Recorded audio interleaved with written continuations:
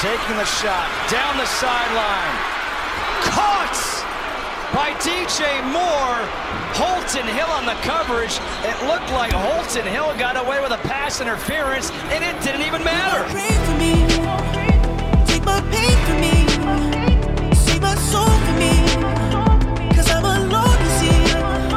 If I'm gonna die for you, if I'm gonna kill for you, then I spill this blood for you. Hey guys, and welcome to another episode of Draft Daily. I'm your host, as always, Elliot Chris. We got another special guest for you today, Marcus Mosher. He's a wide receiver and tight end scout for Bleacher Report. He's host of Locked On Cowboys, and he's a writer for Pro Football Weekly. Marcus, how we doing today, man? Doing well, Elliot. How you doing? I'm good, man. I'm excited to talk DJ Moore with you. Yeah, this is probably my favorite player in the class so far, so I'm excited to get into it. You said he's one of your favorite players, so what do you think his greatest strengths are? Yeah, so when I first turned on the film, I just saw a guy that, first of all, he plays with some terrible quarterbacks. I challenge you to find a receiver in this class that played with a worse group of quarterbacks. I went back over the last 2 years and looked at his quarterbacks that he's played with, and he's played with 8 different quarterbacks at Maryland. I just loved how much he competed on every single snap. He's a guy that once he gets the ball in his hands, he doesn't have extreme quickness, but his ability to make plays after the catch with his strength. He has a little bit of long speed. I love the way he can dominate on the short to intermediate routes. He also can make plays down the field. There's just very few weaknesses in his game that I see. He's just a really fun player, a really productive player that I think is going to be an even better player at the next level. When I watch this film, the thing that stands out to me, I think he has fantastic body control. He catches the ball really well in traffic.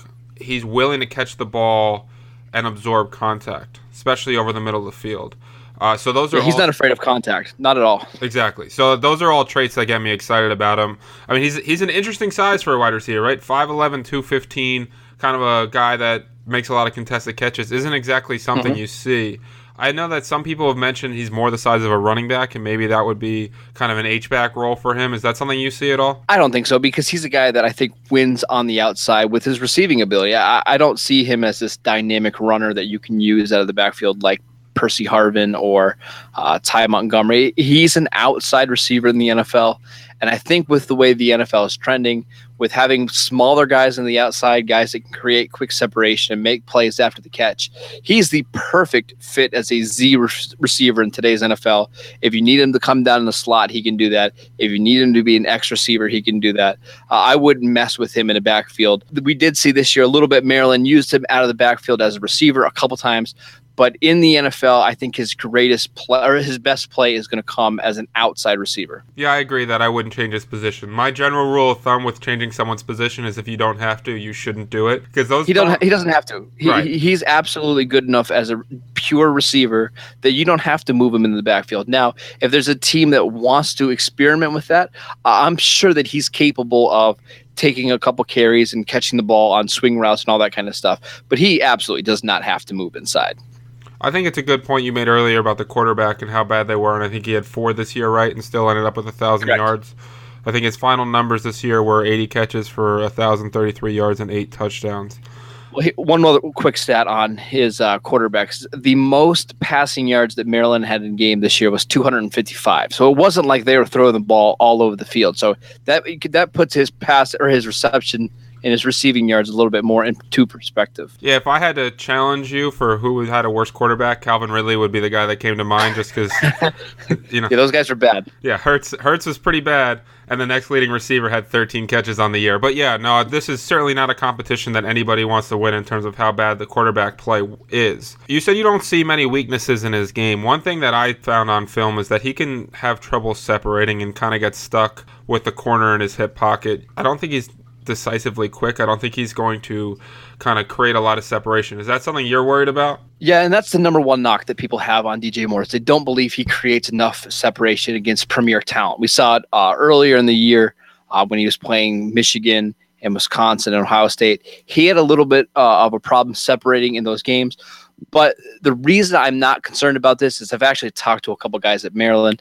He was much better early in the year with the shorter routes, creating that instant separation.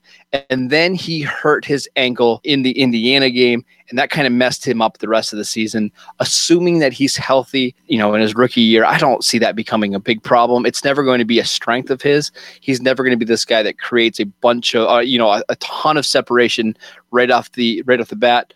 But I certainly don't see it as a weakness going forward. I think that brings up a really good point whenever you watch anyone's film is you want to understand their health. Because just throwing out another guy, and this is getting a little off topic, but like Kerryon Johnson this year had a hamstring injury and an ankle injury. Yes. And you could watch a game of Kerryon where he looks like he should break a 60-yard run and he gets caught from behind because his hamstring basically gives out. And you could watch that and be like, well, I guess he doesn't have any breakaway speed. So you really want to keep those injuries in mind. I actually wasn't aware of that ankle injury, so that I'm going to go back and rewatch some of that stuff and compare before that game and after that game to see what the difference was, because I had legitimate concerns about his ability to separate. Real quickly, let's look at his September games this year. Against Texas, 7 catches, 133 yards. Next game against Towson, 7 catches, 97 yards. And then Central Florida, 8 catches, 83 yards. 8 catches, 90 yards against Minnesota. Fantastic in the first month of the season. Hurt that ankle a little bit later on during the season, and it severely hurt his production. Yeah, that's very fair. I mean, at the same time, you could argue that the better competition came later in the year. He didn't really go that much against Mike Hughes at UCF. It's a fair point. So I think it's probably... Is it fair to say it's probably a combination of the two? Yeah, I would think so. And here's the thing. He needs to improve on his ability to win off a press. And we saw later in the year against Michigan and Michigan State, the teams came up and they challenged him there. And they knew that the quarterback play was not good enough to beat them down the field consistently.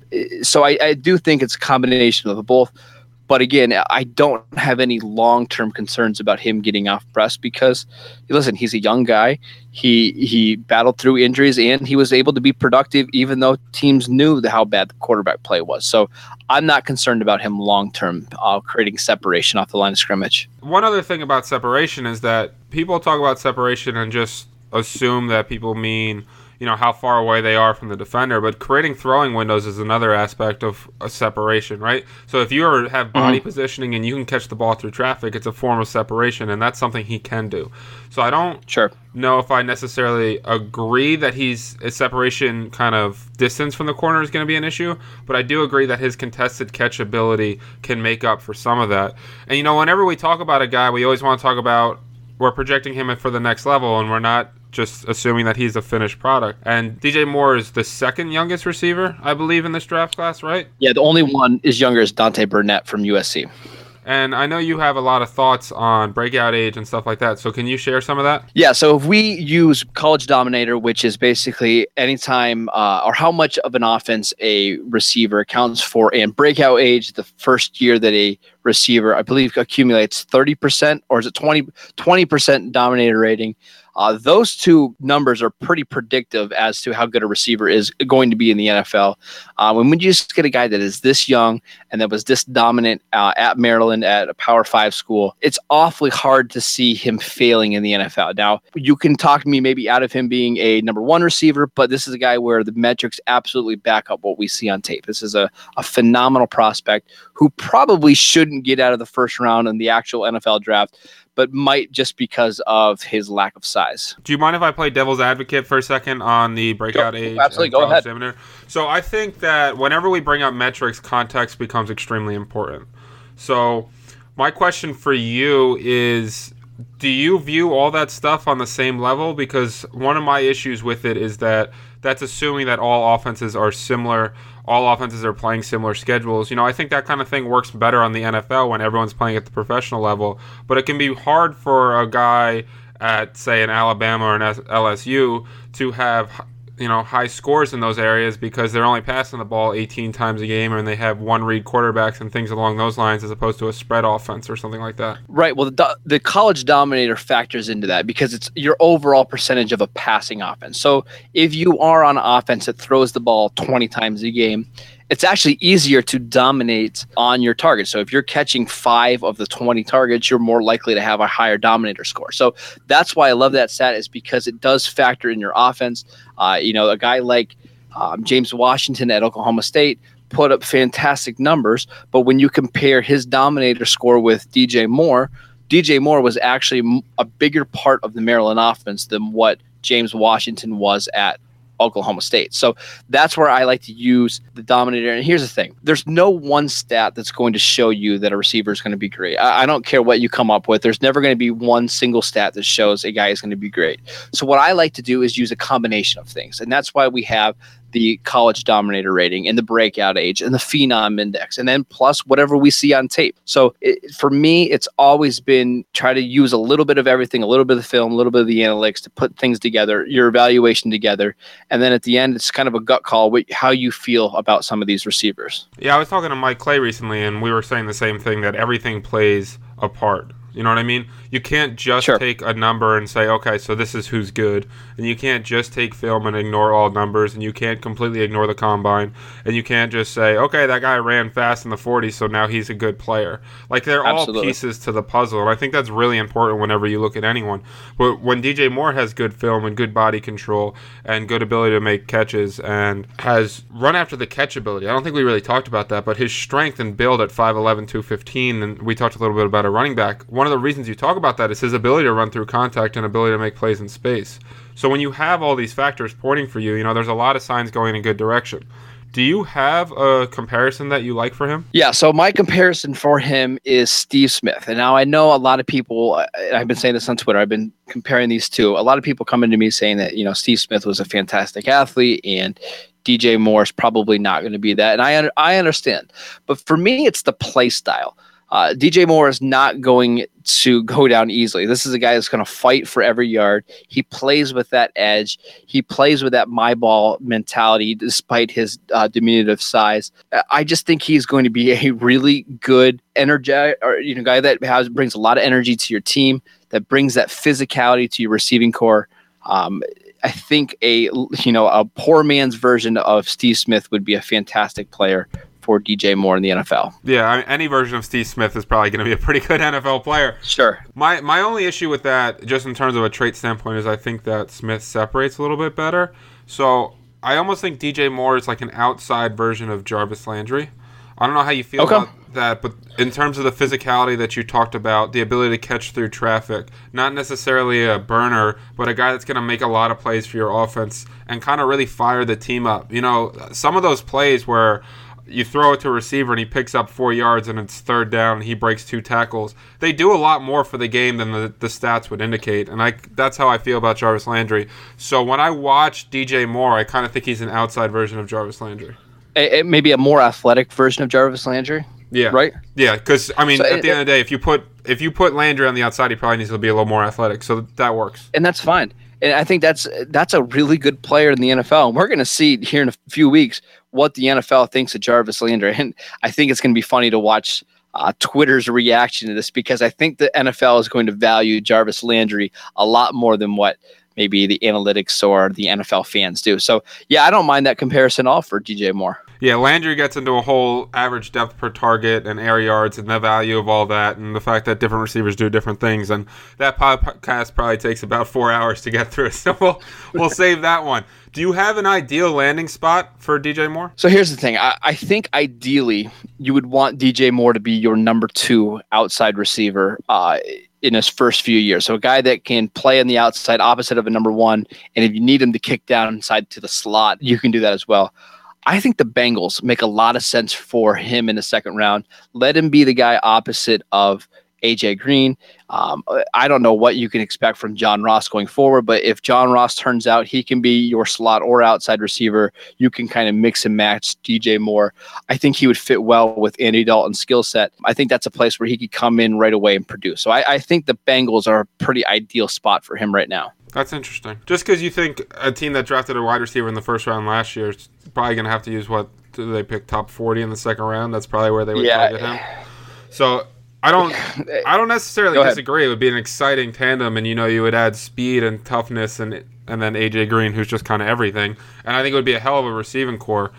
The team that I kind of thought of was the Washington Redskins. I'm a fan of Josh Doxson. I think Jamison Crowder's got a lot of game to him. I think they need that secondary option on the like outside. And I think that he would complement Jamison Crowder's ability to work underneath and Josh Stockton's kind of big play vertical game. And they would become a very dangerous team in the red zone in terms of two guys that could win contested catches. Yeah, look, no matter where you say with where DJ Moore is going to go, I'm going to love the fit because I love the player and I think he can adapt to any scheme. If you want him to be, this guy that is your dump off threat out of the slot in the Jarvis Landry role, I think he can do that. If you want him to be a dynamic down the field player, I think he can do that as well. So I'm going to love wherever he goes because he's just that talented of a player. I get it. This is one of your guys. I'm a little bit lower on him than you are. I currently have a late second, early third round grade on him. But, the age does help. It's one of the things we talked about with Calvin Ridley is that if you're going to draft an older guy, he needs to contribute right away.